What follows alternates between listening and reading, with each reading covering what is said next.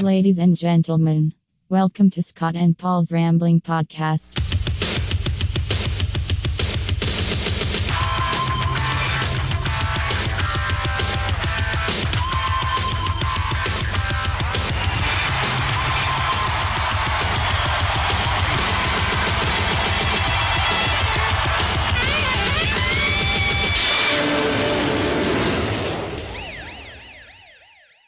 Hello, and welcome to Scott and Paul's Rambling Podcast. Yo. You got me, Scott McLeod, the brain, and who always will be the brain, especially after next week's show. Until the competition is done, you weasel.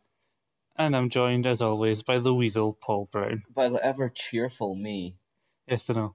He's not happy to be called the weasel. Eventually he'll get used to it. Come on, Scott, admit it. I'm not happy in general. Well, no, but being called the weasel doesn't help, I imagine. No, does not help. I may have to kill you. Speaking of next week's competition, I was thinking of upping the ante a wee bit from last time. Instead of last time we had 10 questions, well, at least I had 10 questions, you had like 7. Yeah, and you hated mine because they were pernickety. Because they were from like some home video. Like, I'm very tempted this time to just ask you a bunch of NXT questions because I know you'll not get that. I could easily have done that, but I'm not a You dick. could do that, but I asked you questions based on the knowledge that I know. It's not my I asked you questions based on the knowledge I know, and you clearly didn't. I clearly know more than you did. Yeah, you know a lot of new nonsense. I asked you stuff from like 95. That is not new. You asked me pointless stuff from 95. Your questions were wrong and your questions were flawed. That's why I lost. No, you lost because I knew more than you. Anyway, the point is, I wanted it from instead of 10 questions and 1 bonus question as well last time. If you could, so I'll recommend you focus this week on the number of questions. I think of increasing the number of questions to maybe either 12 or even 15 to truly see who knows the stuff. Yeah. And okay, I will put my knowledge on the line. I will be putting as a prize, and you have to put something in too, by the way. I will be putting in. No, we didn't agree to put something in. I'm just asking you, do you want it up to Empire Biscuits were the call last time. Oh yeah. But anyway, can I say, I'm asking you 12 questions or 15 questions first to answer that question. 15. 15. Okay. 15 questions. Fine. And the winner, I will be putting in a 4-pack of cider as my bit for this. Would you match me on that? The winner gets 8 cans of cider. Okay, winner takes all. Winner takes all. Will you actually remember to bring the cans of cider? I will remember to bring them. Probably will still be full by the time the competition is done. Is another matter. You may not know this, but we were meant doing Empire Biscuit each, and the winner would take all last time. Paul forgot to bring his Empire Biscuit, which was annoying because I had the plan to do a stupid Chris Jericho-like thing, holding up 2 biscuits at the same time, like when Chris Jericho was the undisputed champion, but I didn't get to do that, did I not purchase you a biscuit, though? I did. Yes, I know. Like a week later. You still got your biscuit, you big baby. Yes, but it should have been then. Yeah, you should have been able to do your Chris Jericho biscuit double titles thing, but you didn't. Well, great next week gave me a thing. What's this called again? That's HCC Dark Fruit Cider. It's very cheap. Yes. But please don't get me that kind of cider next week. It's good, but I'd rather like Copperberg or something like that. Yeah, well, Copperberg isn't a pound, is it? Thanks. Do you want to go the cheap option? Okay. I'm sorry, that made me sound like such a dick. You did sound like a dick there, but you know what? I have a good feeling that I may lose. So I'm not going to spend a lot of money on cider when I know I'm going to lose. You should have more self-confidence in yourself. And more to the point, if I do win, I've only spent £4. So either way, I win. You should have more confidence in yourself, Paul. I do. I'm confident that I won't spend a lot of money in losing. Okay then, 15 questions, and I've already been writing questions down, and I have a feeling you're not going to get certain ones, especially when. So what happens if we both fuck up? Well, then we'll both have to think about. We'll both have to think of an extra question to ask as a sort of tiebreaker. Tiebreak question. Yeah. Okay. Okay, cool. a little bit of like it showed that we neither of us knew either one's question. Like we both got like 3 each out of 15 I'm gonna give because you so much. we both asked each other like such irrelevant things. I'm gonna give you so much historically irrelevant wrestling nonsense, like your head's gonna explode. All right then. So study. I don't know what I'm supposed to do because I don't know what I'm going to be asked. Well, I'm gonna study everything I can find that you could possibly ask me. So study. Well, I ain't losing this time. I have a feeling all your stuff is going to be like old school WWF shit, and I don't know I wouldn't know where to begin with that. Yeah, I know. Like you asked me about stuff about some fucking home video thing that I don't even have last time. You didn't do your research, just like I did not do my research last time. Really fucking not. Yeah. And more to the point, I didn't get as pissy as you about the questions. You get seriously pissy about the Berserker. Oh, fuck the Berserker. What? You get pissy about John Nord. Fuck John Nord. Fuck the Berserker. See? You got all pissy. Also, I was off by one in one question, and you pettily did not give me the point for that. Can't remember the question right now, but may have been all the gimmicks of child, right? Was it all? No. The question that I did not give you a point for was the dates of one of the In Your Houses because it was on 2 dates. Oh, Because there was a power outage during said In Your House. no, I'm pretty sure. No, I did the child's right. There was a child's right one thing where I said Kama, but I didn't also say Kama Mist Alpha or whatever. No, you didn't say Papa Shango. No, I said Papa Shango. I said Kama Sava, but I didn't say Kama the fighting machine or whatever it was. And you didn't give me the point because of that because you're fucking petty. Yes, I am. God, you're an ass. But enough on the quiz. Yes, that'll come next week, and we will decide then who's the brain, who's the weasel. You see how petty and childish we both are, listeners. Yep. And Competition's gonna be great next week. To all our listeners, I am slowly becoming more drunk as we go on. So let's continue. Yes, he's trying to seem refined, drinking a Merlot. I like Merlot. This is why Paul likes doing the show in his house. He can drink and smoke as much as he wants. Yes, without any repercussions, apart from being drunk. Yeah. But I don't consider that a repercussion. So, in a wee while, we're going to... And more to the point, it's my pick for a song this week. Okay. In a wee while, we're going to do a double Frasier review. We're going to do next week's episode this week. Instead of doing next week, so we can next week we can do our introductions and jump straight into the quiz. But first, Paul, how are you this week? I am pretty good. My boyfriend has got his offer of he's getting his work transfer put in. Mm-hmm. He'll be able to move up soon, so that's good. He got me a lovely ring. Mm-hmm. Which you can see it's lovely. And it is lovely. It glints fantastically in the sunlight. Love that. What else? I don't know, but I've had a reasonably good week. I did have a little freak out this morning because someone sent me a nasty letter, but yes, I know. I think Jeff came just as you got the letter the day, and you were not happy. no, I was not a happy me. We had to sit down, watch some Frasier, and have some Merlot you had Merlot to calm down. Where is my Merlot? Sitting right next to you. I've had almost half a bottle so far. And I must excuse myself, but I believe I may have to. Yeah. Oh no, I didn't have to rift them. Okay. All right. But how's your week been? Well, I told you some things, some not so positive things off. But you got your unconditional offer. Yeah. Because you got your thing. Yes, I was going to get to that. Show you some not so other things that I don't feel I should trouble listeners with at this time. But yes, I got my Higher National Diploma or HND for college. Thank you. Thank you very much. You're welcome. It warrants a woot woot. Yes, the crowd goes mild.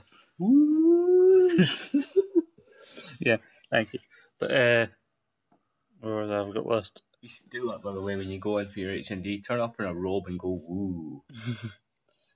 All right, there's gonna be a graduation on the but not till like the 1st of November. There's gonna be a graduation, but that's on the 1st of November. But yeah, I got my HND certificate through the other day, and I was very happy with that. And then my condition for my uni course, which won't start till September. Was the condition was get your HND, and I got it. And so yeah, I got an email the other day saying my offer had been changed to an unconditional. So looks like my place is all secured. Can I do it once more? There you go. Woot, woot. We did it together. Yeah. And Woot, woot. I've got an interview for a potential job this Friday at 2:00. So I'll let you know next week how that goes. I was unsuccessful with the job application yesterday. Oh really? Yeah. I applied to be a stockroom assistant in Argos. I think you're more suited to a stockroom, not less people to deal with. Well, I failed because of that little thing you do. You know when you apply for a job. Speaking to people? No, you dick. No, you know that little thing you do when you apply for a job online, and then it asks you to go through a list of scenarios. Oh yeah. And you're supposed to gauge your. And they weren't happy with you saying you would tell them to fuck off. No. It's like I'll give you an example. Right, it's like when you're working at a till and someone wants a refund or something. Yeah. And it gives you a list of variable options, like It's gonna be really annoying. And it says like, how helpful is it going to be? Negative or positive? And like you have to pick between 1 and 5. Mm-hmm. And you're like, when you look at these things, you're always like, well, yeah, it could be helpful, but probably not going to be helpful. Yeah. And you always try and answer it sensibly, but unfortunately, I was unsuccessful. But it did not dampen my resolve. I will be applying for many more jobs today after we are finished with our task. No, yeah, it can be annoying because it's one of those kind of ones where you see what's lethal. There can be ones that they kind of put in there to be, and it's quite obvious that that's the one they kind of want you to say. So you try to find a way of picking the right option without making it look like you're just thinking that you're trying to tell them what they want to know. Oh, totally. Yeah. It's like, see... You don't want to be accused of being sick to try and get the job and that. Yeah, but it was the ones that were, like, the questions where it was giving you options, should you ask a manager or whatnot. Mm-hmm.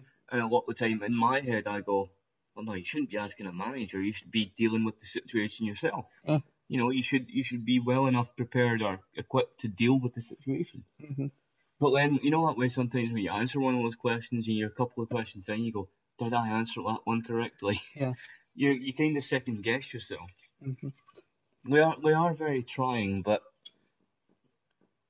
shit happens. I remember when I used to work in Marquis briefly over Christmas a couple of years ago, and every time a customer came up to me and they asked me something that I wasn't sure of or I didn't know, I would just play off I'm new here. I would kind of draw them away and refer them to another colleague. So you didn't freak out and go, I don't know, go away.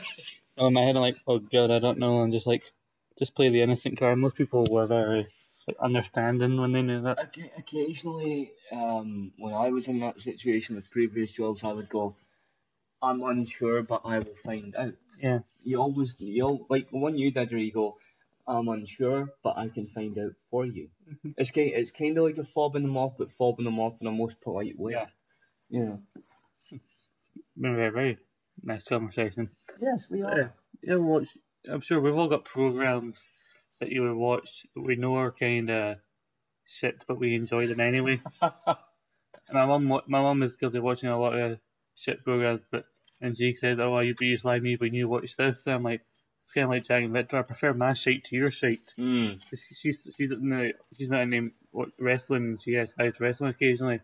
When she watches programs about fucking midgets and people with multiple wives and all this other shit. I was watching one of that ilk over the past 2 days about Lee's, and for any large people who listen to our show, I'm not making fun or anything, but I was watching this program about these morbidly overweight people, you know, who are getting the offer of, or who are being told they can have the offer of stomach surgery as such. Uh-huh. I can't remember the ins and outs, but it removes 90% of their stomach. Mm-hmm. You know, but we had to go through this nonsense like losing so much weight before we get it, and we need to be in reasonable health to get it. Mm-hmm. So it's watching all the trials and tribulations of these people in there. Sorry, I'm just really hoping that car horn outside didn't. But it did. Damn you, car horn. Mm-hmm. But yeah, I watch a lot of, because I think what you're describing, your mother watches is Lee's reality type Yeah. programs or Like, there's human one- interest. Yeah, there's one she watches, which is, I can't remember what it's called, but it's essentially about a shop that sells wedding dresses to women, especially specifically to women who are a bit on the larger side. Yeah. Oh, I did feel bad because one of the shows she watches is called Curvy Brides, is what it's called. And I don't mean to slag anybody's weight or anything, Yeah. I'm not like going to slag appearances. But I looked at the woman who appeared on it, and I looked at the title and think, like, that woman needs to lose like maybe 40 odd pounds to be classed as curvy. But it's the sort of thing when it's human nature. You wouldn't obviously you wouldn't say that to someone or Yeah. about someone because it's not right. But I'll tell you, the two of the shows that again I realise that I've played my own, but I prefer my site to your site. I've become into in the last couple of weeks. There was one show that Mum and Dad were watching. Me and my brother were a bit of slag it, but when like 10 minutes in, we ended up sitting down and watching it. It's called Bride and Prejudice. right, I've heard of it. I've not Yeah. watched it. So it's like about couples who are about to get married, and for whatever reason, they're members of their family who don't like the other or are uncomfortable with them getting together for various reasons. Like there's a guy who's getting married to another guy. His parents are kind of old fashioned. They're kind of uncomfortable around a gay wedding, and also considering he used to be married to a woman. He had 2 children with her, but then Was he very closeted? and then his mum's very concerned. Like she's kind of like she's worried about what people say. And, like we keep pointing out, like you're going to be at a gay wedding. Nobody's going to a gay wedding who's going to be who doesn't know that they're already gay. So people know what they're going for. Whoever's going there is going to know. I know they were. Everybody who's there was probably invited by the gay couple themselves, so they know what they're in for. Well, on the same vein, like reality type shows, Yeah. one that is really popular from what I gather, and I watch it, I'm quite a fan, is RuPaul's Drag Race, right? Yeah, you mentioned in the past. 10 seasons in, they're currently filming the 11th. Myself and Brian are geared up for it. We love it. But I'll give you an example, and you'll be able to see this. Our listeners won't, right? But an example, right? Look there. Yeah. That's a guy. And just in makeup. Just makeup. And he is one of the season 6 finalists, I think. He is one of my favourites on that season, but that is they go on and they do their thing, and it's human interest because you hear their story and they go through like all the stages and contest and competition. But very, very good show. You know, we just last week watched the final of season 10, and it was, you know, one of the guys on it, well, the queens on it she did a ridiculous thing. You know, they have this habit in the last couple of seasons of doing big reveals in their final lip sync, that kind of thing, right? And she had been really strong all through the competition, but then it came to the big final lip sync, and she produced live butterflies from her bra, right? But apart from that, like throwing butterflies, there was nothing. Her lip sync and her moves were pish, and she was strong with that all through. Well, it can be easier when you've got live butterflies in your. Yeah, but like I'm saying, there were, like a lot of people, and I've read the comments online, and that a lot of people are saying there was no need for that kind of crap. You know, just she shouldn't have relied on gimmickry and silliness. You rely on your God-given talent because she has it, and she didn't. So like you're talking about watching these bride programs, that everyone always has an opinion when they watch these programs. Like, Dad have a couple of shows I like watching. Like a while back, we were down watching like downloading episodes of Ramsay's Kitchen Nightmares, like Hotel or Ramsay's Hotel Hell. Didn't a guy who was on that kill himself?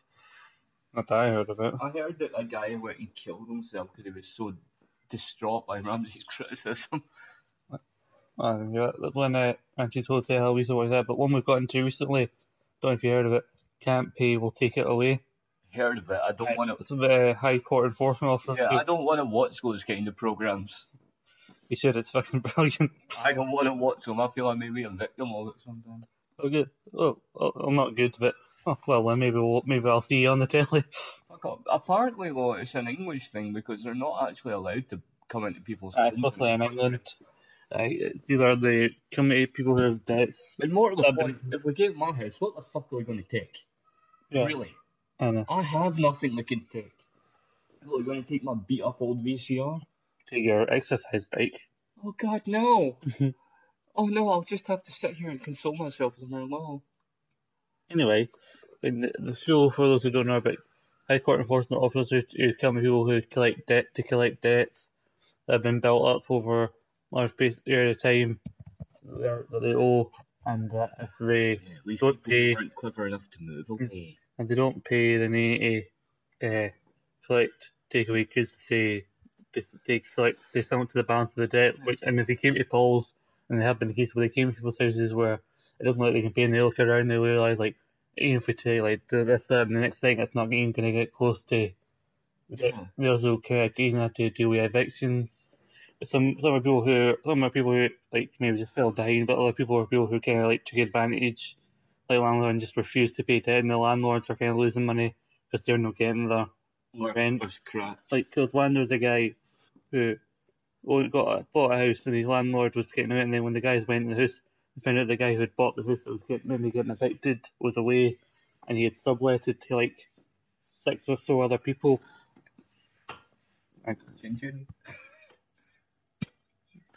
The landlord had subletted to 6 other people and was collecting money off them, but he was getting essentially more. He was getting the money off them weekly, and essentially getting more money off them than what he was actually paying in rent himself. So essentially, he was which is illegal So to do. general He justice. was illegally subletting, which is one of the examples of like people who are quite shitty on that. Yeah, so generally, what is it? The landlord in general was a prick. No, the landlord, the guy. Oh, the landlord was cool. The guy was. The landlord wanted the guy out because he hadn't paid.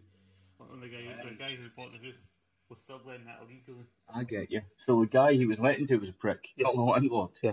Right, I get it. It sounds a lot like a show I used to watch actually. The sheriffs are coming. Alright. That was like much like your Can't Pay Won't Pay, but it focused on the sheriffs themselves and their day to day, their work. And like we would go to places and we would like you say, like go like a lot of the time we'd go to like say someone who had bought a car or something, and say like we'd done business with a company or something, and the company had done them, or like the product was defective or some shit, and we'd won a high court writ, but like the debt hadn't been dealt with, so these sheriffs would go to these places and say, "Oh, by the way, you owe this person fucking money, and if you don't pay it, we're taking your shit." And we'd always come up with the most ludicrous excuses like, "Oh no, I'm no actually the owner of this." We get a lot of that. I don't have that money, and we go, "Well, if you don't have the money, we're taking your shit." And within about 5 or 10 minutes, we would produce a backguard. Go, "All right, I'll pay part of it." We get a lot of that one. Yeah. Can't pay. And we go, "I'll pay part of it," and we go, "We pay part of it, we're still taking half your shit." And they go, all right, I'll pay the rest of it. There's times where if they're going to pay part of it, it needs to be at least close to, or at least half of what the original debt is, otherwise they can take, and then they can work for you. See, on the sheriff thing, they would say, "Nah, if you pay half of it, we're still going to take the rest of it for your stuff." There was one, there have been a couple where people have been guarantors to other people who, because they've been guarantors, and the other people getting in debt because they signed on guarantor, the debt is transferred to the other person. Yeah. Which is unfair. There's a guy it was the guarantor for his daughter, and the sheriff came right, and they were getting all upset. The wife was getting upset, and the guy tried to make contact with his daughter. She couldn't only pick up the phone. It went to her, and they got a phone call. The mum's in tears, saying apparently the daughter just went, "It's your debt, you pay it." Bitch. I know. There's one mental bastard who I love that one mental bastard. I can't remember how much he owed, but he was annoyed at the one day, and he started shouting and bawling. He kept grabbing the guy. He started yelling, like threatening to kill him and kill his family, and that. And eventually, the police were called. The situation was calmed down, and the guy goes back up to the enforcement officer that he had his hand raised, so threatened to kill his family. He said sorry, and then he went, "It's like we got off on the wrong foot." Like, mate, that's a fucking understatement, mate. You threatened to kill his family, yeah. Just a touch of an understatement. I know. Most of the ones when they do the evictions, most of them, when it's been moved to the High Court, they don't require them to give notice. So for most of them, when the people come down, it's like, why need to leave the day? They don't. We were moving on this longer than I thought we would. 25 minutes. It's a good conversation, I think. Moving, and There was something I wanted to talk about last. I forgot to talk about last week. That I thought of during the week to do with our Ruthless Aggression year thing. Where I mentioned Triple H's Reign of Terror, as it was referred to. Triple H's Reign of Terror. So a lot of people talk about Triple H, like what if he didn't marry into the McMahons and that. And apparently, like, even though they were on-screen married from like 2000, Yeah. they didn't actually start going out apparently until 2001, or like late 2000 to early 2001, which sadly is whenever it's China left. And it's believed that Triple H started going out with Stephanie while he was still with China. He did. Bad man. And apparently they didn't get married in real life till like 2003. I think he done a lot of bad to China, Yeah. I mean, I know. Well, I hope it wasn't malicious, but he did do a lot of bad to that girl. What are you doing? I'm doing something for Facebook. You don't have to worry about it. Alright.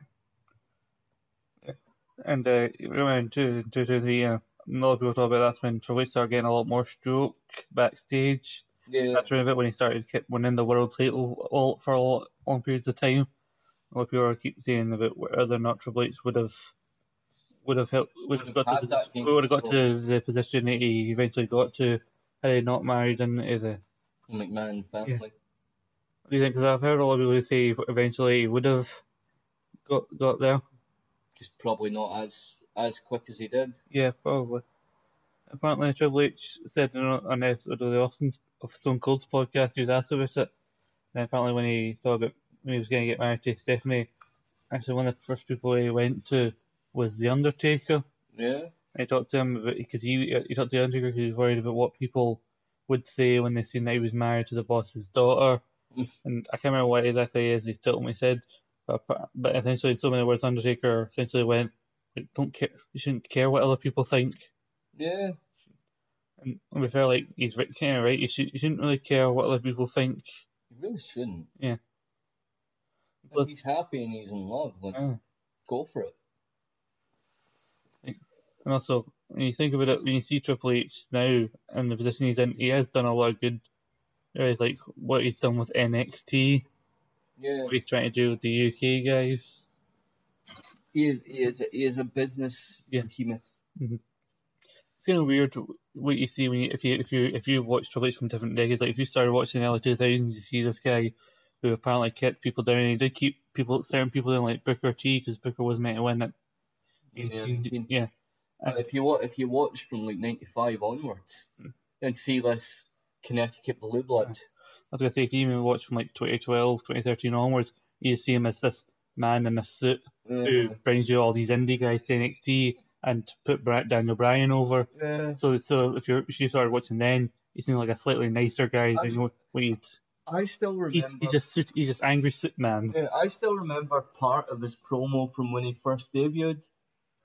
And he was mocking the smoking guns, and his his Ponce voice he used to put on, and he was like, which was quickly dropped. Yeah, but you remember when the smoking guns? I mean, I wouldn't wear a cowboy hat to a barbecue, and you're like, yeah. Anyway, do you know when he quickly started to drop that? See when he began his feud with Henry Godwinn. Way back when, right? When Henry Godwinn was still wrestling as a singles wrestler before he formed the Godwinns, and then subsequently Southern Justice because he went and came back to wrestling with his dodgy neck and couldn't wrestle anymore. Yeah. So they had to pal about with Double J, But anywho, ain't he great? Ain't I great? Oh, that's it. He's gonna be at shows. Yeah, Night 2, I'd see. I've seen. I don't care. I'm just pointing out. It's a lovely anecdote. I never liked him when he was. I mean, see when he was having this feud with fucking Razor Ramon, Scott Hall, and he did that really dicky thing, man, like that one where Razor beat him in the Intercontinental title match, and he beat him, right, and he beat him because the roadie. Road Dogg had chop walked him and fucked his knee, and he won the match on a technicality on a count out, right? And Jeff Jarrett was like, "Oh, Razor, you gonna be yellow? You gonna be like your tights? You gonna be yellow?" And he coaxes him back in, and then brutalizes his knee, and then puts him in the figure four. Stone Cold. At one point they were talking about Stone Cold feuding with Jeff in like '99, Yeah. and Stone Cold essentially went, "Nah." Like, nah, I'm not doing that. There's kind of mixed reasons given for why. One being that he just didn't think Jarrett was a main event guy, which he kind of wasn't. But apparently, supposedly, back Austin used to work for Jerry Jarrett's territory. Yeah. Broken, and apparently he wasn't paid as well as he was supposed to have been. And Jeff being the promoter, someone's kind of paid was more towards the main event, Mm-hmm. and essentially Jarrett just like was kind of apathetic towards when Stone Cold when he complained about it. Yeah. So there's talk that he apparently still held a grudge from then. Yeah. You know, I've seen that so much in the history of wrestling, wrestlers that hold a grudge and do or do not do things that can either be beneficial or detrimental to their career. And in case in point, you mentioned Austin, his little pissy fit about putting over Brock Lesnar. Well, it wasn't that fact. I think more so the fact it was a Kevin qualifying match on TV. Yeah. It went like 10 minutes. Which But, I mean- I get his point then. I do get it, but if you really break it down and think about it, Mhm. Austin was at the latter stage of his career then. Wouldn't have been had it not been for his neck issues, but was at the latter stage of his career that he could physically keep going. Lesnar was a fresh face, big guy. It wouldn't have been out of the realms of possibility for him to lose to that guy. But And it would have been a hell of a marker for a guy like Lesnar at the time to be put over by the man. when you think about it, he was one of the few guys that didn't put Lesnar over because he beat Flair, he beat Hogan, he beat The Rock, he beat Undertaker. Destroyed Hogan. Yeah, I mean, I think that's the only time I've ever seen Hogan look like a bitch. I think so. You know, I mean, when have you ever seen a bear hug produce blood from a guy's mouth? You know what I mean, that was a legit thing. Like, oh my god, he's destroyed Hogan. Mhm. And that thing where he took Hogan's blood and smeared it across his own chest, he was like, you know, that was signifying that he was the man. I've been listening to a lot of the Attitude Era podcast. It's a very good podcast, but they talked about apparently the difference between Austin and Rock. Apparently, Austin was actually slightly more cautious about his spot, whereas Rock really wasn't bothered. Like, you want me to fight this guy? All right, I'll do it. What was the difference between The Rock and Austin? Rock's legs were ganglia. But The Rock wasn't as like worried or as paranoid about his spot as Austin was. Austin was fine to lose to certain people, where like Austin. You mean The Rock was fine to lose to some people? That's what I meant to say. But like the time when Foley won the title at SummerSlam '99, only to lose it the next night to Triple H, was only because Stone Cold didn't want to drop the title to Triple H because of I think stuff to do with the Click and that. Yeah. Which kind of didn't help Mick Foley. So it more so did damage to Mick Foley than anything else. Hadn't, and I'm just curious because you probably know a little bit more about this time period than I do. Uh-huh. Didn't the Click mildly lose its influence once Shawn departed? Yeah. Because Shawn was like in Vince's back pocket for most of the time. Yeah. Because he was so willing to do whatever Vince said. I think it lost a lot of ones when Hall and Nash and all that, like, and then Six Pack, Sean Waltman left. Yeah. I think it was mostly Shawn and Triple H. 1, 2, 3 kid. Yeah. And then, like you said, then Shawn left. Yeah. I mean, let's face it, Shawn was a conniving company man. And if you think about Triple H, though, Stone Cold was mostly in the main event feuds, whereas The Rock, like I said, was fine to work with anyone. He was fine to work with Bulldog or with Billy Gunn, even though at that point neither of them were on the same level as him. Bulldog was. See, for the minute Bulldog lost the Intercontinental title, Mhm. he went slowly but surely.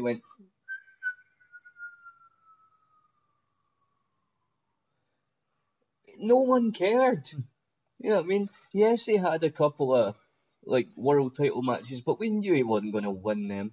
Had that belt been held by anyone other than Shawn, Mhm. he may have won them. But no way was Bulldog ever going to win a title against It Shawn. wasn't even meant to win the Intercontinental title. It was meant to. It was going to be. I don't know if it may be in London. It was maybe somewhere in the US. And if it had been, it was going to be Shawn v. Brett. But Sean won it anyway. And because it was in the UK, I think it was Brett who said like, well, what if we had Davey, the hometown guy, do it? And Vince went, yeah, we should do that because he saw the opportunity to. I totally love that. Brett spent most of his career after he retired bitching and whining about how Sean always said, well, we should do it this way, and Vince listening to him. Whereas Brett did the same fucking thing. He didn't lose. Sean went, let's have Davey win it. You know? Mm-hmm. And Vince, you know, we all know how easily Vince could be swayed to a good idea. Like I saw him, because like you can see it build it as the homecoming. Like kind of like how they built like one night only around How long did they hold it? I don't know. Not very long. Sure, well, Sean and Brett fought Survivors and Sean was IC champion then, so like maybe 2 months at best. Yeah. So he held it for maybe a month now when Sean held the world title when he came back. Yeah. You know, and the only significant things that happened to Bulldog subsequently was winning the European title. Yeah, first ever European champ. And the first and only time the European title was ever a main event match. One night only. Uh-huh. When he lost it in a most fucked up fashion to Sean. Mm-hmm. And I know I'm sick, but I still laugh whenever I watch that match when Sean has Bulldog in the figure four, stretching his bad knee, and Triple H is leaning over him with the microphone going, "Scream for your country, Bulldog! Scream for your country!" It still confuses me the fact that the Hart Foundation only came out after the match. Yeah, or I thought they would have come out by the point that Sean took Bulldog's knee brace and waved it at his cancer-stricken sister and his wife and went, "Diana, my darling, this one is for you." And threw it to her, and she's like, "You bastard."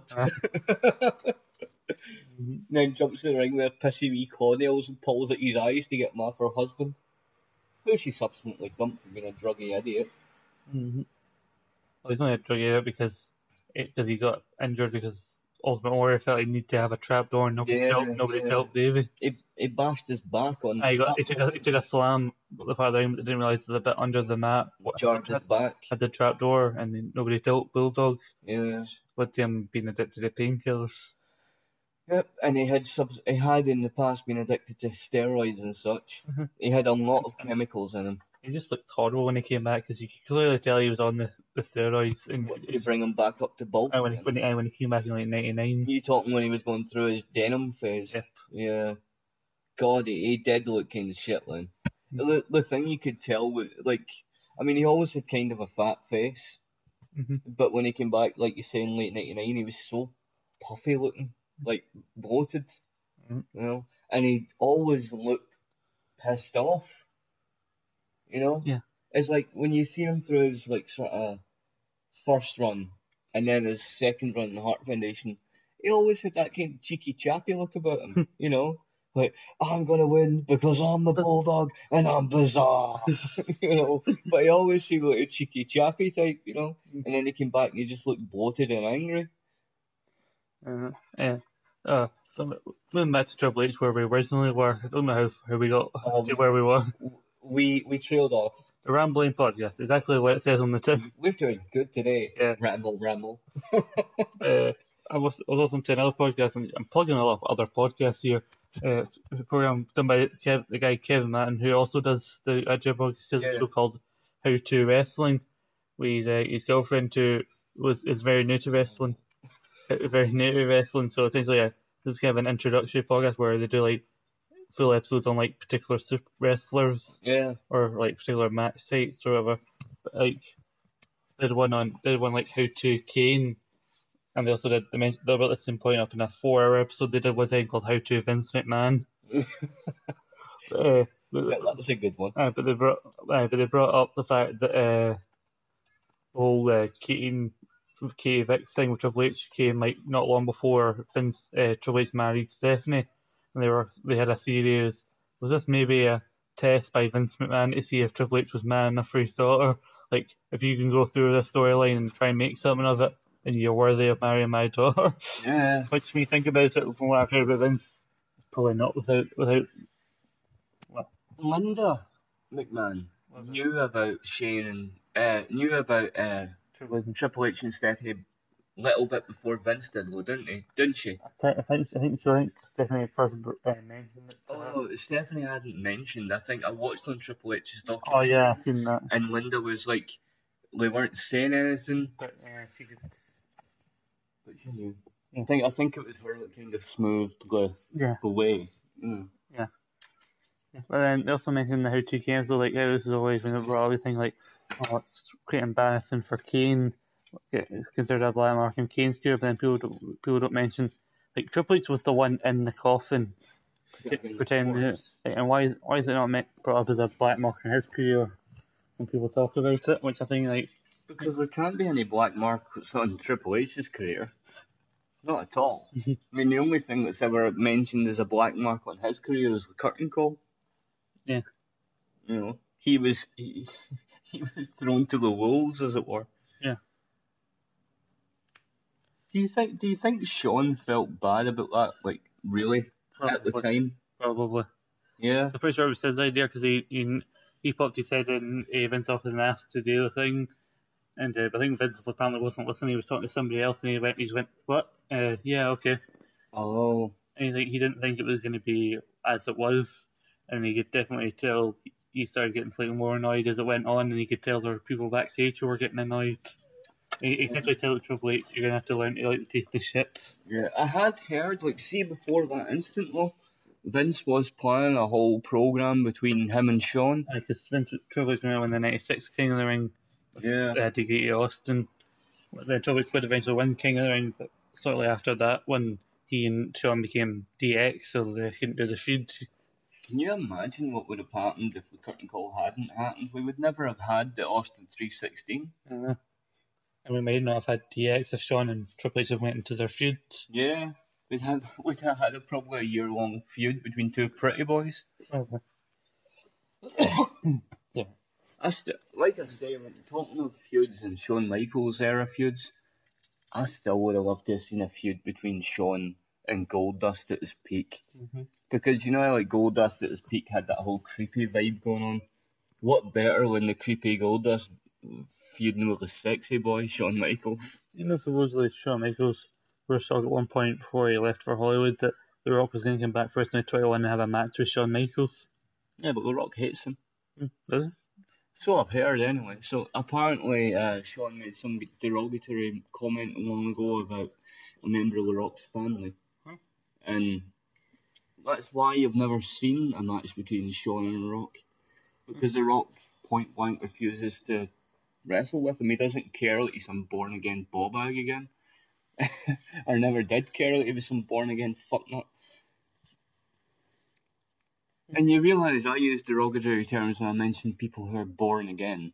Yes. Because early fuck, we're just talking out of their born again asses. It's a fair one. Moving on before I get into a rant about religion. Yeah. Wise choice. Before we get into the freezer, I want to talk about quickly this past week on WWE. Like, I actually only watched last week's Raw yesterday, which goes to show how much I never saw was to watch it. But looking at Extreme Rules is trying to look a bit interesting, especially after what happened on SmackDown last week. I can't believe what Braun Strowman did to Kevin Owens' car. That was not nice. You should have seen what apparently he did to him this week. Apparently he trapped him in a porta potty and shoved it off the stage. What? Kevin Owens is just trying to be his friend. You see what happened on SmackDown? Bludgeon Brothers beating up Daniel Bryan. My brother told me, stay off on social media. Something will happen that you're going to like, so I don't want you to get spoiling. Alright, I assumed because Jeff Hardy had a US Open challenge. Yeah. I assumed it was something to do with that. And it wasn't. It was just Eric Young from Sanity that answered, but it wasn't it. And then he got beat, and Bryan's getting beat up. And then what happens? The pyro goes off. Well, not pyro, like, yeah. Oh, the red lights. No. Kane comes back. I just sat in my chair like, yes! Kane! Who has noticeably lost quite a bit of weight, actually. Have we reformed Team Hell No? Seemingly, yeah. Oh, for the love of God. Oh, I like Team Hell No. Look, we both work so much better without that faggy team. I think they were really good together. No, I mean, Daniel Bryan in a team. I mean, I don't like Daniel Bryan at the best of times. He's a bit of a fucking loser. And Kane's a fat old deadbeat now. Oh, I guess he lost quite a bit of weight, as I was about to say before you interrupted. I've seen the picture of him. He still has a paunch. Well, he's 50 years old, bro. Triple H is near 50. He don't have a paunch. Oh well. Triple H doesn't have to run for mayor. Does Glenn Jacobs, aka Kane, still class himself as a professional wrestler? Yes, he does. In which case, he should still be in peak physical condition. He should not have a fucking paunch. I will not hear a negative word said against Kane. I will not have a negative word said against 97 to 98 Kane. Or original balding, creepy, burning people Kane. Kane now with his flabby tits and paunch, I will have a negative word against. Oh, fuck you. You know how much I love Kane. I know, which is why it causes me such pain to make a negative comment on Kane. Well, why don't you keep it to yourself? Because I need to waken you up. No. Never. Never. I won't have it said. Well, he's in better shape now than he was before he... Yes, when he was in the triple threat earlier this year. And plus, he's not a tag match. He doesn't have to do all the work. Yes, he's took some of the bulk out of the pouch. I'm sorry, but he's got... You want me to smash that ball of Merlot against your head? Because I will. Is it because I'm saying nasty things about your favourite? Yes. I'm sorry. You can call Sean all the Jesus-y freaks that you want, but I consider him dead. If I took shots at Goldust now, you'd fucking kill me. I probably would, yes. That man never got a fair shake. See, I'm not going to go there. I could have done some very nasty things, but you know why? I'm not a prick. I am a good friend. I'm a good friend too. That is why I'm trying to help you. You're not helping me. You're hurting me. I'm sorry.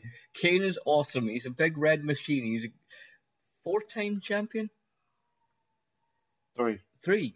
8. I thought 4. Oh, 3 time. 1 time. 1 week. 1 day. Sorry. Yeah, I know. 1 day. ECW champion. World Heavyweight champion. Is that it? Yeah. Well, isn't it a good thing that I thought he was worth more than that? I thought he had an equal 4. Yeah. He might have if he won the Universal title, which would have been cool because the big red machine with the big red belt. He did hold. See, when he held the world title, he did hold it for a while, though, didn't he? Yeah. He did have it for a while. Yeah, because he won Money in the Bank, and then he held it for quite a while. He won it, held it from like July to December. Yeah, because he held it and he had quite a big feud with Edge as well, didn't he? Did he have a feud with Taker during that period? He fought Mysterio, as you mentioned, SummerSlam. Taker returned. They feuded for a few months. Did he retain on these times? Aye, he was guilty.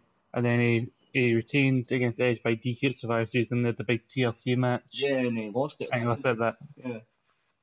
Well, Edge has won titles from both, like on-screen brawlers. Yeah. Because he won the title from Undertaker as well, thanks to Edgeheads and Vicky. Mm-hmm. I think it was, wasn't it? Yeah. But anyway, the whole way is Team Hell No are back, and Paige Adams, it's going to be the Team Hell No versus the Bludgeon Brothers at Extreme Rules for the SmackDown Tag Team titles. And I will shake your hand and I will say sorry right now because you're not going to like what I'm about to say. But see if that beardy cunt and that fat bastard beat the Bludgeon Brothers, I'm going to lose my shit. Just like if I'd be happier if the B team beat the Deleters of Worlds. And they've got Bray Wyatt in them as well. Yeah, that is how much against I am Team Hell No winning any kind of title. Individually, yes. As a team, they can fuck right off. I'm sorry. Thank you for joining us, folks. This podcast is over. He's back, people. He's back. I hate you. What? Fuck the two of them. Fuck you. Fuck Bray Wyatt. Fuck Goldust while I'm at it. Yeah, it hurts, doesn't it? Not really. Goldust is old. And he never got... Bray Wyatt is fat. Not as fat as Kane. At least Bray Wyatt's bulk looks like muscle. Kane's like a fat old freak in a singlet. Because he's 50. He's allowed to have a bit of podge. What is Triple H? He's in his mid to late 40s and he has ripped like a brick wall. Yes, but Triple H feels like more need to wrestle more regularly than Kane does. And plus, Triple H feels the need to always have his matches go like 20 odd minutes, so he needs to look. Apparently, he's like a fucking workout freak as well. Uh-huh. He never stops. And, you know, I was so surprised that Triple H, to this day, is a complete teetotaler. Yeah. Doesn't drink, doesn't smoke, doesn't. He has no bad habits. I do not trust a person that has not one redeemable vice. But saying that, I suppose, working out is his vice. Probably, that's probably why he did it, because he doesn't drink. Yeah, I drink, but I don't have punch. Because I don't eat.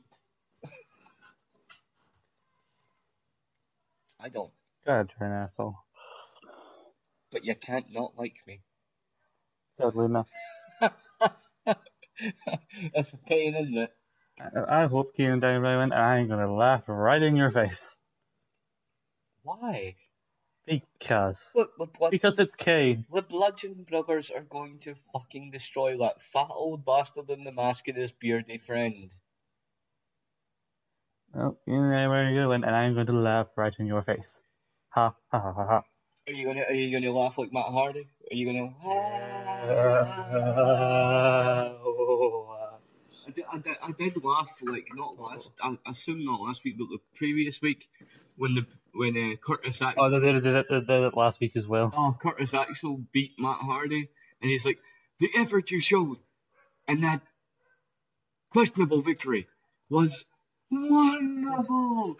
Also, that you've seen the parodies they did of them. Yeah, with the little hunter. I love how it was Bo that imitated Bray. He's spot on.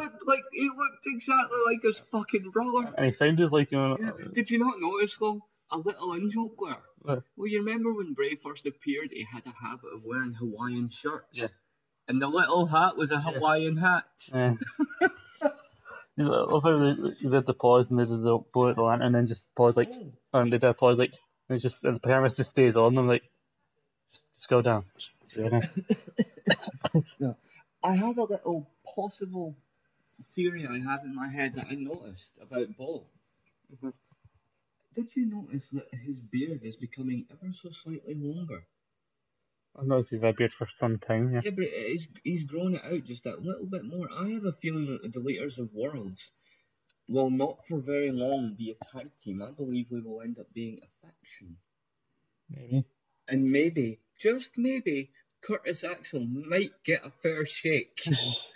Right. Yeah. Because I feel terrible for that man. Mm-hmm. I do. He is the son of a fucking legend. Making you feel bad for now. They're undefeated. The B team are undefeated. But don't you feel bad for him? Yeah. He is the son of a bona fide fucking legend. And he's a dud. Mm-hmm. I mean, he's an Intercontinental Champion in the past, and barely anyone remembers that fact that he was an Intercontinental Champion, he was a Paul Heyman guy, Mm-hmm. and no one remembers and/or cares. I mean, at least people remember that Bo was once... NXT, No, once Bo, believe! And everyone remembers that, I can't believe you beat the truth, but it's okay. Is it creepy? Like, I'm good at that. Yeah. Yeah.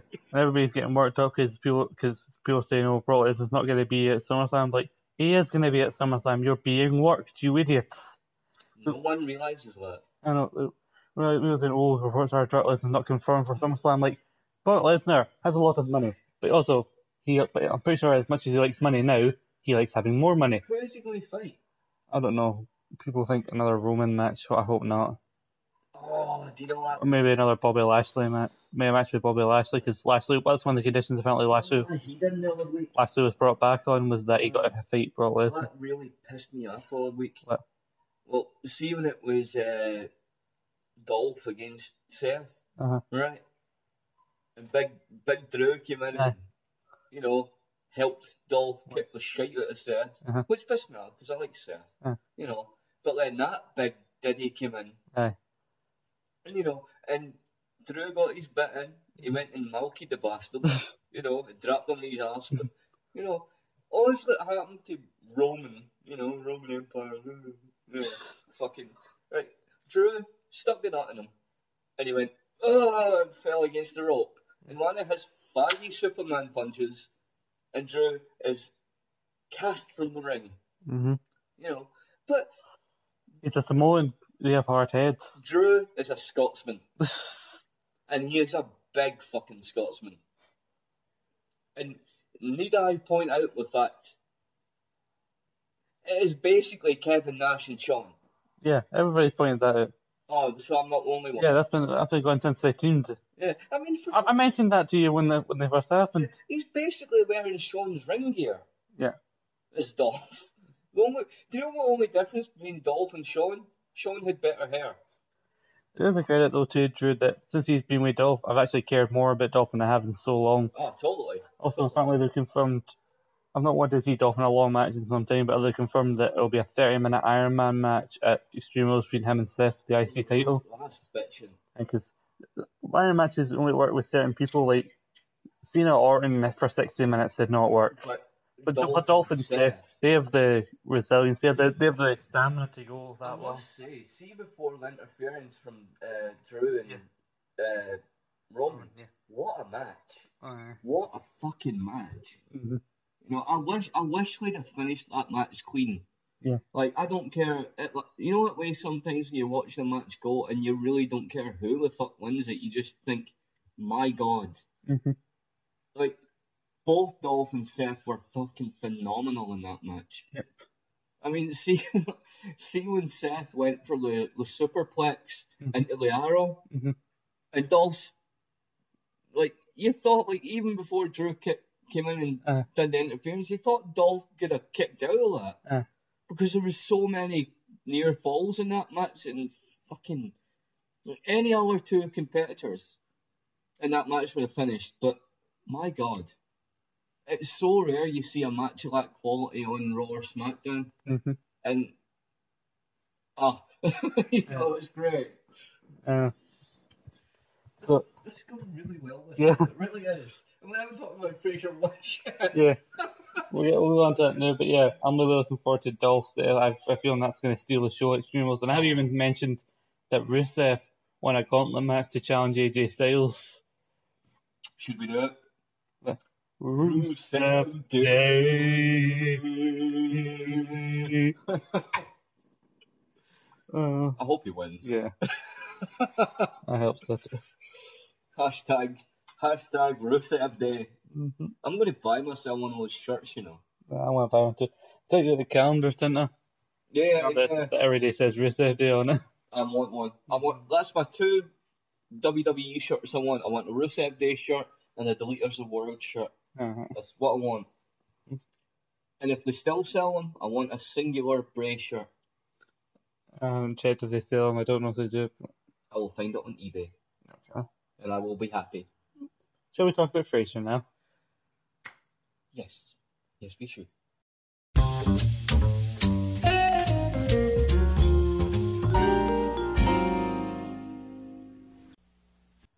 I'm listening. We start with we're doing it. Like I said, we're doing a double review. So we're doing season 1, episode 6.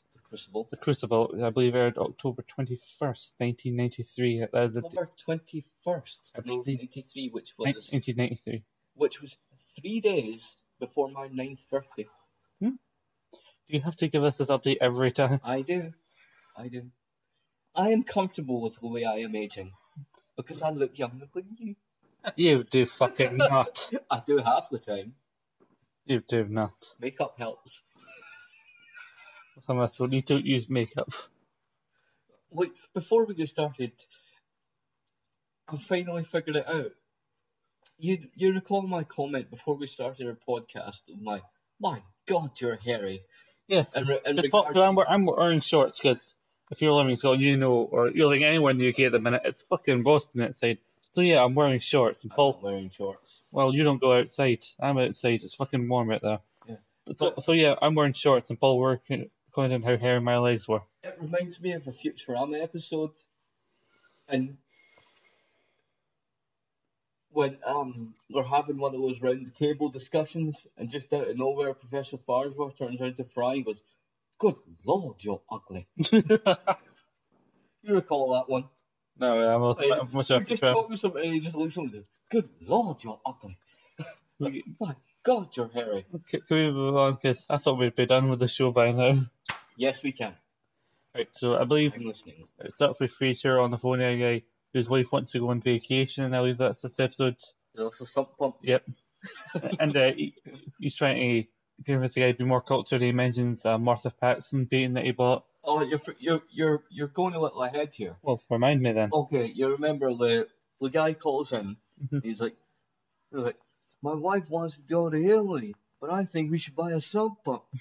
But he mentions Italy, and Fraser's like, Venezia, the hills of Toscana. He's like, yeah, well, anyway, I mean that doesn't include the wonders of the Vatican package. It costs $1,800. And then Fraser does his best. the guy went, I still say shit. And he goes, you see the disdain, and he's always like, well, then buy. God. You should buy a sump pump. And then he goes to Roz, like, Roz, what exactly is a sump pump? Trust me, if you need one, you'll know. I have no idea what a sump pump is. How do I? Then he asked, or asked if he actually meant it when he bought the Paxson painting. He said, yeah, why? And because the woman was on the. He's like, She how phoned could him. you leave one of the world's most pristine neophobics on the line? Well, she called, and I pressed this little button. Yeah, so he arranges he invites her to a party. He's holding at his apartment, and then he hangs up the phone. And Ross said, "And now you're having a party. That makes two of us." So he kind of has to throw something together at the last. Something together because this artist woman phoned him. Yeah. And he's like, I must show this woman the picture. I must have her there. Mm-hmm. But yeah, he's talking to Nancy going, "Where's Maris? She's asleep under the coats. Yeah. She gets exhausted under the pressure to be interesting." Oh, it's like, so he brings everyone to the party, Mm-hmm. and he's talking to Niles like, Niles, where's Maris? She tires under the pressure to be interesting. Yeah. This is actually, if you remember, the first time Rose comes to Fraser's apartment. Yeah. She does say when she comes in, like, he thinks it's Martha Paxson, and then he opens the door and kind of underwhelmed, like, oh, it's you, Raz. It's like, so, what do you think of my apartment? Well, I did imagine a lot of beige, and look. She goes up to I do love her line, though, or his line. Like, she takes her coat off, and he's like, Raj, you have a neck. She's like, can I get you a drink? And she's like, double bourbon, rocks, a spillable in glass. And I've got to be honest, I see a lot of myself in that one. Why, because you have similar hair? No, I have similar drinking habits. Yeah. And we have Niles being his usual self around Daphne in the kitchen. Halfway down the bottle now. Go on. So we have Niles in the kitchen with Daphne. Oh, So, Crane, were you smelling my hair? I'm a happily married man. I love my. love my Maris. It was a bit where Fraser asked earlier on, like, why are there people not eating? I can't remember what it is, and it turns out it's because Eddie keeps popping up and eating it. Why isn't anyone eating the Mussolini duck? Oh, get out of here, you mangy cur! Well, then finally the woman comes and is. Can I do the Fraser bit first? Uh-huh. Oh, he's like, no one's eating the food, the pianist is too intrusive. He's getting so flustered about his party being wrong. Pretty much kind of like me when I'm directing a short film. Yeah. Or like you when you're trying to control me during a podcast. I can try to control any activity we're doing when you're involved in. That's me. Huzzah! You'll remember when we had to film at that hospital. Yeah. How stressed I got. I do. Well, it was. Thankfully, you weren't pissy at me, you were pissy at Scott. Well, no, but even before that, when we didn't really think we were going to get to because you had to go pick up your kids. We sorted it. Yeah, no, but I was pissy at the time. You made my child hide in the cupboard. I just asked him to not stand away the camera. He chose to hide in the cupboard. Yes, I'm making him sound terrible now. Anyway, moving on. Yes. You'll have stopped for school by now, haven't you? Or is it?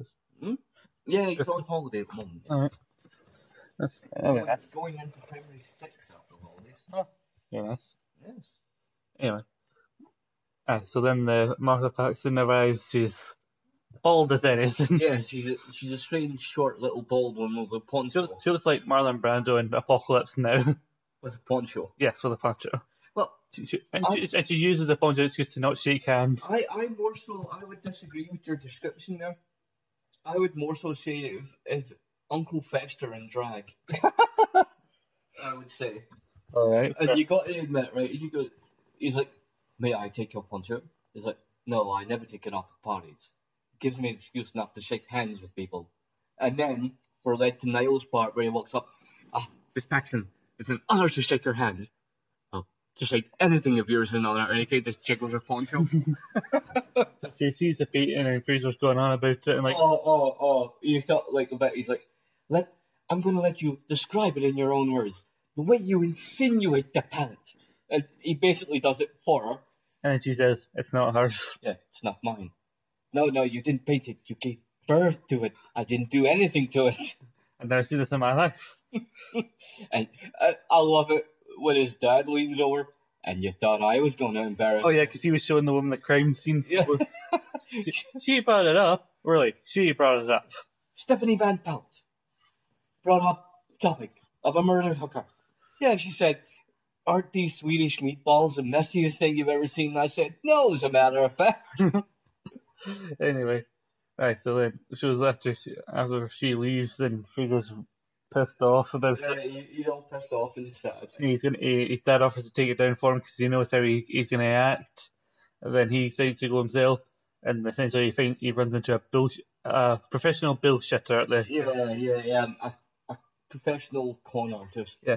Who is just, as he says, fobbing him off. Constantly telling him everything he wants to hear. Like he calls him in, he gets his assistants like, oh, look at it, it's a perfect Paxton. It's not. It certainly looks like one. It says it has the mark above. Martha Paxton said it wasn't a Paxton. Do you love his little assistants? I don't like him, but I like his little assistants. Right. You know, like the guy and the women are like, oh yes, Mrs. So-and-so so wanted that piece. And you're like, oh my God. The best of it though, he said, Martha, how is she? Is she still as a Crenshaw Mellon? Yes. And he goes, I have to, the guy refuses to take it back and he goes, I have to go. What, did a crate of freshly painted Rembrandts just arrive? You see, you're jumping a bit. He's doing his bit and Fraser's like, oh, I see. Because the guy's like kind of fobbing him off passive aggressive way, and he's like, oh, I see. See, you're just leading me on. You're hoping I'll leave. Whatever you say. I'm out of cider. No, you're not out of cider. Are you sure? I am sure. I have half a bottle of wine. Ooh, strawberry and lime. And I have an extra pound if I do wish to buy myself one. Sorry if you hear the sound of me opening the can. Hold the phone, would you? He's an alcoholic, people. Terrible alcoholic. You finished the point while I open this. Where were we? You're talking about the guy fobbing him off. Oh, yeah, well, the guy's fobbing him off. And, you know, Fraser's getting noticeably flustered about this fact. And he's like, I am not leaving. Whatever.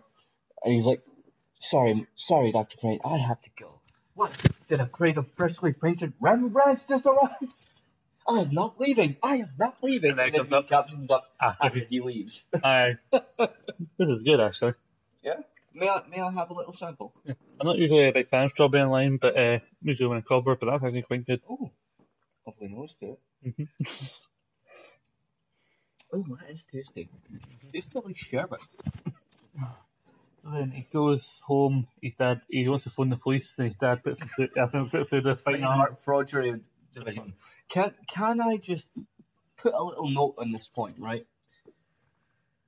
Fraser, comedy, all that. But is what that gentleman in the art gallery did not essentially a crime? Pretty much, yeah. It is fraudulent sales. Mm-hmm. So why? Martin Crane, a fucking 30-year decorated detective, Because it's not get that. It's kind of low down on the pecking order crimes for. That's probably down because he worked a lot. He mentioned he worked a lot of murders and that. Homicide, so yeah, so that to him that's kind of a low down. He should know that is fraud. Because if he got involved in them, we wouldn't get the bit we get later on. But we'll get to that in a minute. But it is fraud. It is basic fucking fraud. Fraud and deception. You know, myself and Brian have had many a discussion over that particular episode. I have. It's just a shame Brian isn't here for this. Yeah, and the legalities of like that particular part of it. You're like, how could that not be a fucking crime? He has fraudulently sold an artwork. And when the artist Martha Paxton said it's not one of mine, why the hell did she go to the fucking artist and go, you're fraudulently selling my shit and claiming it is my shit? you know. Well, the guy didn't. Well, the guy's not the artist. He's just the guy who sold it. We don't know who. Yeah, but I mean, if you were an artist and you found out some dickwad was selling shit and claiming it was your stuff, you'd be like, "Hey, Hey, man. motherfucker, man!" If you're quite done with your rant, like it's now, I'm good. as Martin puts it, the people are too focused on murders and that. Murders and robberies and crime, but that is a fucking robbery. Yeah, but not. Anyway, moving on. We'll be here all day for. Yeah, but go on. Then Niles and Daphne appear. Maris apparently lost her earring, and one of the best bits is she takes the other earring to try and get a sense of it. She goes, "It's in Dr. Crane's room. No, it's in Martin's room." That's down there. And then you see Eddie. They run across the ice, really slow. Obviously having eaten the earring. And then Rachel decides to take the law into his own hands and goes to throw bricks through the window until Niles appears to stop him. Yeah. And he uses the example when He uses the tale of when he had his clothing stolen from a locker. hold on. Oh, if I jumped the gun a little. Oh, yeah, I forgot about Jock when they're looking for the earring. She was looking for it. Goes, maybe she dropped it when everybody stampeded for the exit. No one stampeded. They're a good guess. They knew when to leave, and that Niles is in just 2 hours early. Go look, Fraser gives him wearing it. You prick. Aye. Then he got clothes stolen after he went to the shower at school, and he had to go to the goalpost and his tail fell off. Yeah, and he was naked on it, and the football coach laughed, and his classmates laughed. And he went home and he cried. He said, he was close to pouring sugar in his coach's gas tank. Yeah, until Fraser stopped him, and then he said, "Well, you look more robust when you sit in my chest." And he mentioned the few were able to overcome that and all the nicknames. There were nicknames? There were nicknames. Oh yes, Peach Fuzz. Peach Fuzz, Fuzzy. Okay. Oh, many of them. I think Coach Cheswick came up with Peach Fuzz. Oh, and this thing that Niles said, Richard said to him, if you act like a barbarian, you will become a barbarian. Yeah. And then he yells the brick to Niles because he thinks he's gone down there. And Niles throws with it. He's like, "Nobody calls me Peach Fuzz." "Oh, I'm a barbarian now." And then he goes to leave. He throws money into the window. Into the window, he's just broken. He's like, we may be barbarians, but we pay for our pillaging." And they make an escape for it, and then they see at the end, Fraser finds the perfect place to hang the painting. In the bath. Toilet. Yep. Above the toilet. Yes, because it's shit. We rushed over a particularly funny line in that episode as well. As we tend to do. But if you recall the line, after Fraser is lamenting his rather bad party, and Daphne is trying to cheer him up, and she says, "You know, even before I knew that wasn't a Paxton, I liked that painting, and personally, I don't think that woman behaves." Also, and at that same bit before she does, I think Martin tried to say to Fraser why he doesn't ask Roz out. Yeah, she could definitely hold her liquor. The whole logistics of the thing being a crime aside, what are you rating? Are you giving it thumbs down, thumbs up, thumbs I give this episode a definite thumbs up. Yeah, me too. Definite. It's a fantastically funny episode. Weirdly, it feels a lot shorter an episode than usual. I think events kind of move on quicker, like goes by like that. It does, but a lot of the early season episodes are like that. Yeah, especially ones like this. Yeah, but it's a fantastically funny episode. Yeah, you know, it's a definite thumbs up. Yeah, thumbs up for me too. Now the next one, I think I'm already going to give away my rating for it. Is I preferred the last episode to this episode. It's called Call Me Irresponsible, aired October 28th. Call Me Irresponsible. By then, Paul was already 9, I believe. I was 9. See, I'm doing it for you. But I think I would already give this a thumbs. I'd already give this a thumbs in the middle. I haven't watched it earlier today. Thumb in the middle of what? Thumbs in the middle. Like the bar. Think the bar. No, I know. I think the bar. They are the bar. Anyway, yeah, at the start, they're talking to coming in the guy who's phoning in, but he can't quite hear them. Hello? Oh, yeah. We're on a 7-second delay. Turn off your radio. Hello, can you hear me? Eventually it hangs up on him and he goes, "People, you turn off your radios." And Roz is like, no, if you're calling in. People, will you turn off your goddamn radios? Oh, no. If you're calling in. That guy Marco phones in, talking about his girlfriend asking for a commitment and that. And he goes, he said he's only holding out till someone better comes along. Yeah, he's a bit of a prick. Yeah, he's an ass. Yeah. And Fraser rightly calls him out on that. He goes, do you hear yourself? No, I turned my radio off until you yelled at that other guy. I thought that was a really good one. Yeah. It sounds like someone. I don't know. The guy that plays I may look it up, but I don't know. I don't know. The guy, like, he sounds a bit like Joe Pesci, but he's not Joe Yeah. Pesci. Well, given the amount of guest stars that have appeared in this, it wouldn't be too far to the realms possibility if it ended up being. Could very well be Joe Pesci, yeah. But probably isn't. Funny guy is Joe Pesci. But go on. So then he says, like, really, if you're not going to commit to it, then you better break it off the two. He's be better for both of you. And then Roz goes into a bit of a rant about how all men are essentially like Marco. He's like, he says, Roz, you've been around the block a lot. Have you ever met a Marco? Oh, every guy's a Marco. What do you think, Seattle? Is there nice guys out there, or is Roz destined for a life of lonely spinsterhood? Tune in again. This is Dr. Fraser Crane signing off. Oh, I still love it when you include me in your show. Which reminds me of the bit in Muppets Christmas Carol. Thank you for making me a part of this. Sorry to cut off. I love that film. I love that film too. We gushed about it. Can I quote one quick line? Light the lamp, not the rat. Light the lamp, not the rat. I knew that was going to be the line you could. People already know. If you've listened to our Christmas episode earlier back in December, you already know how much we love that film. We gushed about it. Yep. Oh, let's cheers on that one. Let's cheers. Yay. Listen to us ramble and be alcoholics. Come in and know me better, man.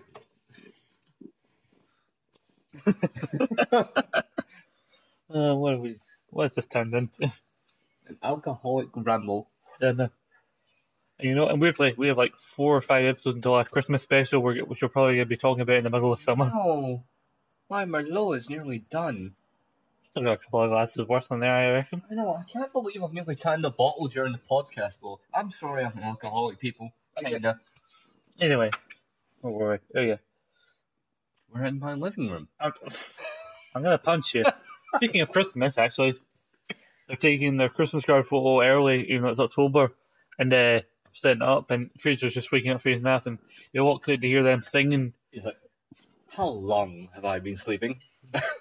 Like, remember back in the day where I just shove a couple of Christmas sweaters on Fraser and Niles and show them on the hood of the car.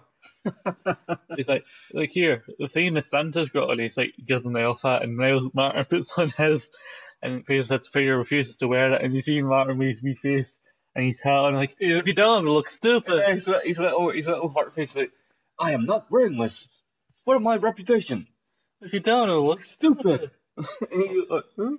Oh, the ship has sailed on that one. And the best little bit is Daphne goes, no, please don't, Fad. Do you not know what day it is? It's October 22nd.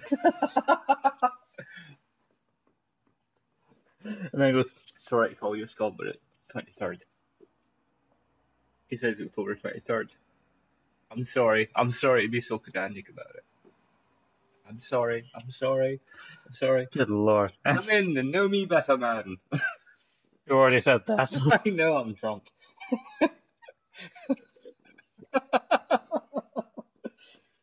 This is a good show, isn't it? Yeah, it's a good show. Yay! It's been a good show. It's a good show. Anyway, I have no idea how long we've been talking shit. who knows? But anywho. We were talking about before we started recording. I thought we'd be done by now. No, we're still going. We get past his little rant about taking the Christmas photo and he's back doing his show. First, they set the timer on the show, and then Eddie pops up in his wee reindeer helmet. Yeah. And he's back doing the show. And I think, is it Roz that comes in and says, like, oh, there's a woman out there wanting to see you. Like, please save me from my adoring fans, Thunder and Caesar. Like, I'm half from the adorable ones. He's like, well, how would you like me to sign it? How about, what is it she says to him? You horrible fraud, or something like that. He goes, that's different from the usual best regards. Yeah, that's different from the usual best regards. He's like, no, you're gonna take consequences for what you do to your listeners. He's like, Marco broke up. He said you told him to break up with me, and he's like, oh, Marco who was just staying with you until someone better came along. He said that. He said it to us of Seattle. Apparently, You, Mom, I didn't hear it. And then she gets upset, and she's all, and Fraser is he's being sympathetic Hey, while try- also covering up the microphone. Yeah, he's like, This is a place of business. it's a business here. But he goes out and he tries to be honourable and tries to So it just console. makes me think of the British Mural. Ooh, love. Business. But like, so he's trying to be consoling and try to help her. He's like, "Can I get you anything? Water, M&Ms? What kind? Peanut or chocolate? Yeah. Whatever kind you like. Peanut. Okay." So he goes to the I hate vending machine. peanut and gets M&Ms. one. I hate peanuts in general, but I hate Yeah. peanut M&Ms. I actually quite like peanut M&Ms, but they're not my favourite. My favourite are the crispy M&Ms. Really? Yeah. Oh, well, Yours? original. Alright. I like that. I have a terrible habit with original M&Ms, just opening them and pouring them into my fucking mouth. I very much like chocolatey M&Ms. Anyway, yeah. But one of the reasons this thing I find this stuff tons in the middle is a lot of the scenes between, as Fraser is often with certain relationships, especially this one, a lot of the scenes between him and her are quite awkward, I find. Like, Well, I mean, yeah. he does console her, and then he gets depressed as well when he's reminded, oh yeah, he's divorced as well. Doesn't Fraser a lot in the first couple of seasons seem awkward a lot of the time though? Yeah. Because he and I hate to say it, because I mean I know he's a psychiatrist, blah blah blah, has his degrees and all that shit, but on a sort of social level, he always seems so fucking awkward. Yeah. Around not just women, but he just seems socially awkward. Probably, yeah. Like it takes at least until about season 4 to become, normal. You know. But so he's consoling her, and then that little funny bit that I always like is like gives her like, "Oh, you like the yellow ones too, huh?" Mhm. And he's like, "Yeah, people tell you we're just the same, but they're not." And I actually agree with him on that one. I do. It may just be a mental thing, but I think you've convinced yourself. different coloured M&Ms have a different thing to them. I don't, but okay. Shut up. You're wrong. We will fight over this one. We've nearly fought over many things. And I've won most of them. I will take your long hair and strangle you with it. My hair is so long I can make a necklace out of it now. Anyway, so yeah, See? that awkward thing with the M&Ms, and then they end up going out. I want to move on from that. Yeah. We're doing the weird thing where reading each other's hands, which I've really never got. But beautiful hands to it. Almond-shaped nails. You really see all of that? Like you think she's talking about her hands? I think he's talking about her hands, but she's talking about his hands. But Yeah. he goes up, she goes to need time to go. They're making plans for later on. She goes, I need time to change. He goes, oh no, Don't change. You're perfect the way you are. And then, he's tired. Kathy goes, oh. he's like, oh, come on, it's been a while. The best bit of the episode, in my opinion, Niles walks past the window like, oh man. Like the first time he's facing, and then when he leaves, he goes, I expect the usual question like, say, who was that, Beho Rama? He's so awkward at that bit. They end up like a couple of giddy children, like, Yeah. so have you? No. No. We're talking about the same. Yes. Sex, right? Yes, of course, sex. Yeah. But then Fraser explains that she was a girlfriend of a caller, and And when Niles hears that, he throws his sugar packet all over the table in disgust and shock. And he tries to talk about my bit how it's unethical. He did. Can I do a bit? Fraser, where are your ethics? As long as your conscience is clear, I'm not sure mine would be. Isn't that the same episode when we discussed taking $1 from my mother's purse? Yeah, but we'll get to that. I do apologize. So yeah, back to he walks into the studio and Ross reminds him Marco is on line 1 and 2. He goes, Marco? Oh yeah, another guy who's... I don't want to talk to Marco right now. Who we have on line 3? We have Todd. Oh, we just lost Todd. Luckily, we still have Marco. And Marco says he's seen his girlfriend with some other guy. Some fat guy. Oh no, he doesn't say it, just some guy in a black BMW goes, take a look at the guy. It says like he's wondering if he made a mistake, and then Fraser... I think I made a mistake. No, maybe you should find a new girl, move to a new state, find out why everyone's talking about Pittsburgh. He's like, you don't want her back, you just don't want anyone else to have her. It's just jealousy. And you see Niles in the car on the way to pick him up. Hearing his... You're like, that's the better later. I don't need you for anything, Niles. Oh, by the way, my car's up. I need you to give me a ride home. And Ross just looks after he hangs up, like, what? Yeah. And he gets in the car and I didn't mind. A few blocks out of a couple miles out of my way during rush hour. What's the girl's name again? Catherine. It's like, yeah, Marco's up. Catherine is mine now. It was, okay, so listen to your show today. He's a bit ethics, like how Fraser always feels physically ill. And Niles gets nosebleeds. When they talk about when we reached their ethics. Remember the time we stole $1 from Mom's purse? We left a hell of a trail back to the treehouse that day. We left a gruesome trail back to the treehouse that day. Then Fraser said, Can you imagine? See, I credited you on one word there, like you credited me on one date earlier on. Well, there you go. We'll both have the little tit for tat there. Mm-hmm. You being a tit, that is. You're being a tat. Not even a word.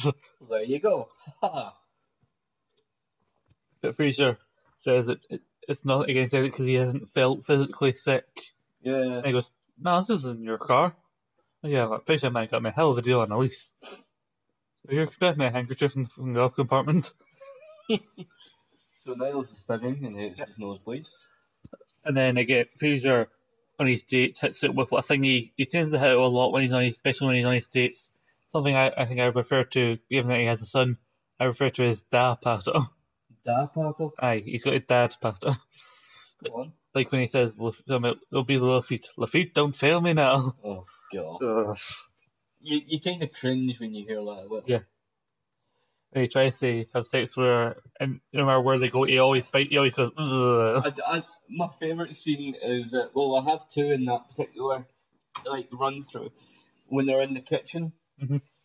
and you see them sort of dip down behind the counter. But although when she, so that's the idea of having sex in the kitchen, he drops the plates and you hear them smash, goes, well, dishes are done. Yeah, but they go into their thing, mm-hmm. and they dip down behind the kitchen counter, and then you hear Fraser going, and you're like, oh God. And then he's like, oh no, it's just the kitchen. And then fall into Martin's chair, and he's like, I thought 5 days. And he's like, I'm not going to be out down by an easy chair. Then he's like, again. He's like, are you okay? And she's like, yeah, I'm fine. He's like, damn, it wasn't a fish.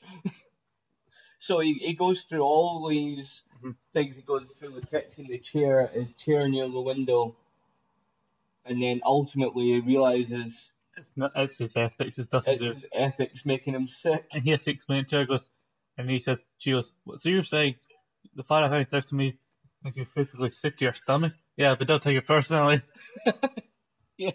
He explains everything, and we can't do it no matter what happens. I do love her response. So she's like, oh, well, that's just perfect.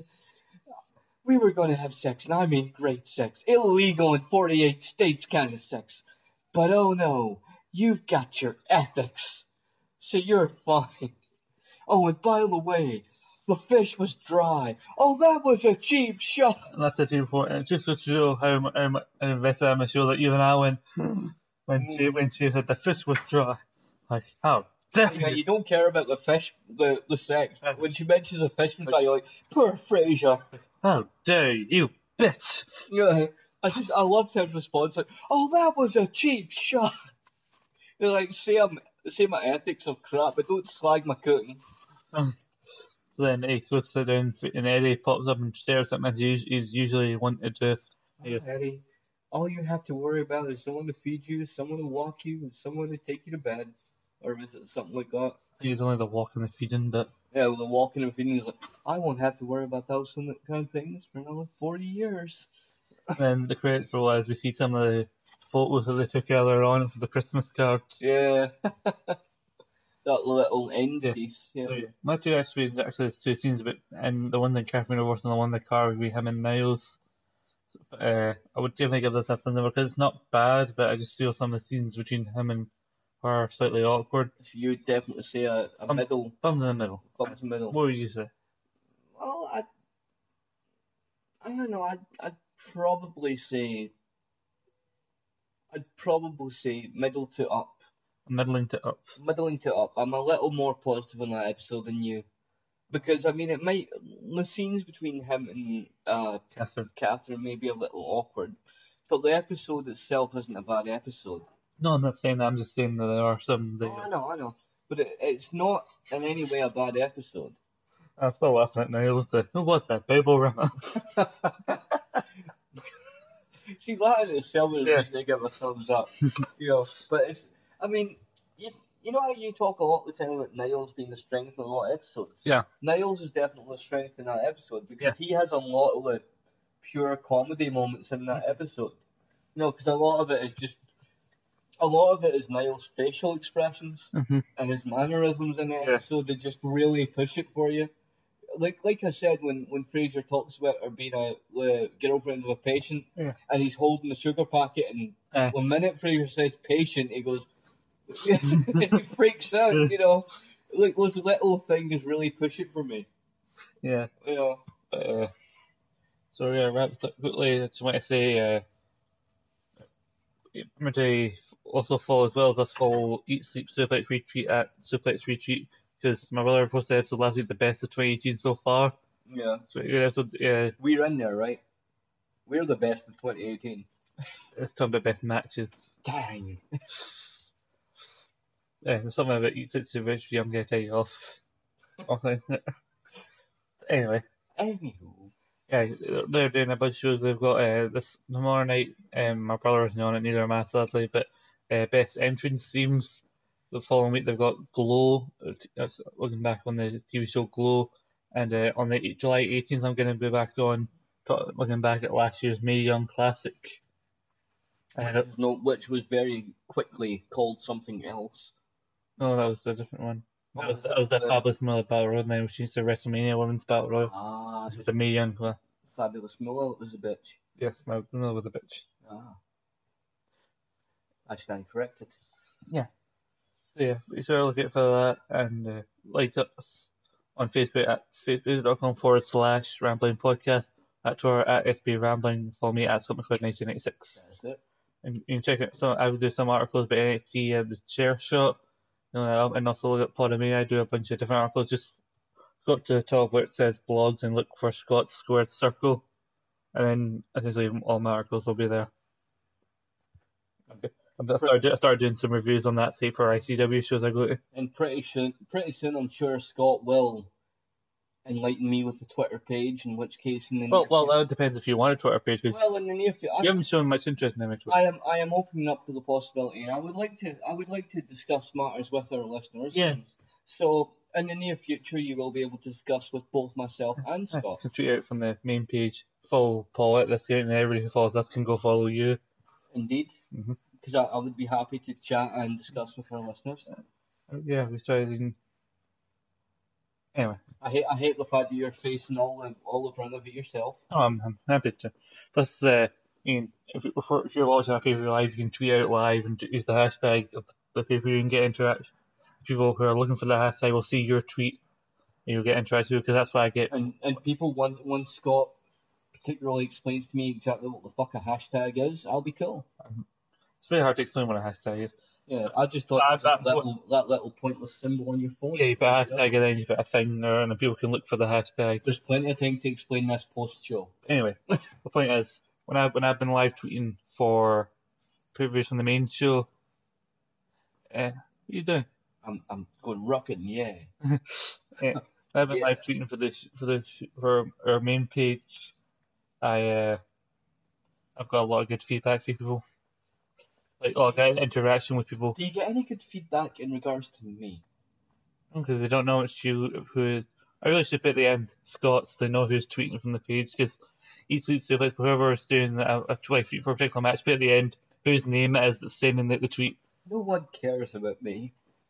Because they don't know it's you. I am a valid part of this show. I know. You're 50% in this show. Damn right. Scott and Paulson. What is this? I was talking about Twitter a minute ago. Doing the plugs and then suddenly you go, just tell us your music choice so we can get the fuck it. Oh, my music choice, okay. Where the hell is my phone? I remember my music choice. Where hell is my phone? Ramble on until I find it. Is this it? Thank you. Oh, Ramble on a little. It was a great radio. That was. Yeah. Was. Hold on. Sorry if I'm plugging a bit too much. It feels like I'm plugging too much or I'm mentioning other shows, but it really is good stuff. You should go check it out. If you're a fan of wrestling or just a fan of podcasts or articles in general, just Yeah. Can I listen to far too many podcasts at the minute? You never listen to too many podcasts. You're a good one. Everyone likes you, Scott. Thank you. Said that guy I blocked during Takeover. You should find a very level punch him in the dick. Give him a Nakamura. Yeah. My choice of song for this week is Harlequin by Violet Chachki. Harlequin by Violet Chachki. Violet Chachki. Harlequin. Okay. That is my song. It's a very fucking good song. I'll take your word for it. I've never heard it, but okay. Well, I will let you hear it. It's very good. Okay then. Anything else to say before we sign off? Are we on? Well, I will say thank you for listening. I feel, and I hope you listeners feel, that we have done a very good show this week. I think so, except for that rambling a few minutes ago about Twitter and hashtags and what the fuck they are. Regardless of that, I think we have done very well. We've been very informative and fun this week. Yeah, sorry, I had to stand up, stretch my legs there. I'm sitting for too long. I would go as far as to say this has been the best one we've done in a while. We've done very well this week. Yeah. It's been very informative, very fun, and I've gotten very drunk. Yeah. It's been a good one. So yeah, like I said, follow us on Twitter, find us on Facebook, and it's on Anchor and all good podcasting sites. No, we're not on Spotify yet. Leave us alone. But we will be. And can I do it one more? Goodbye, everyone. Bye. You want Psycho? You got it. Nah.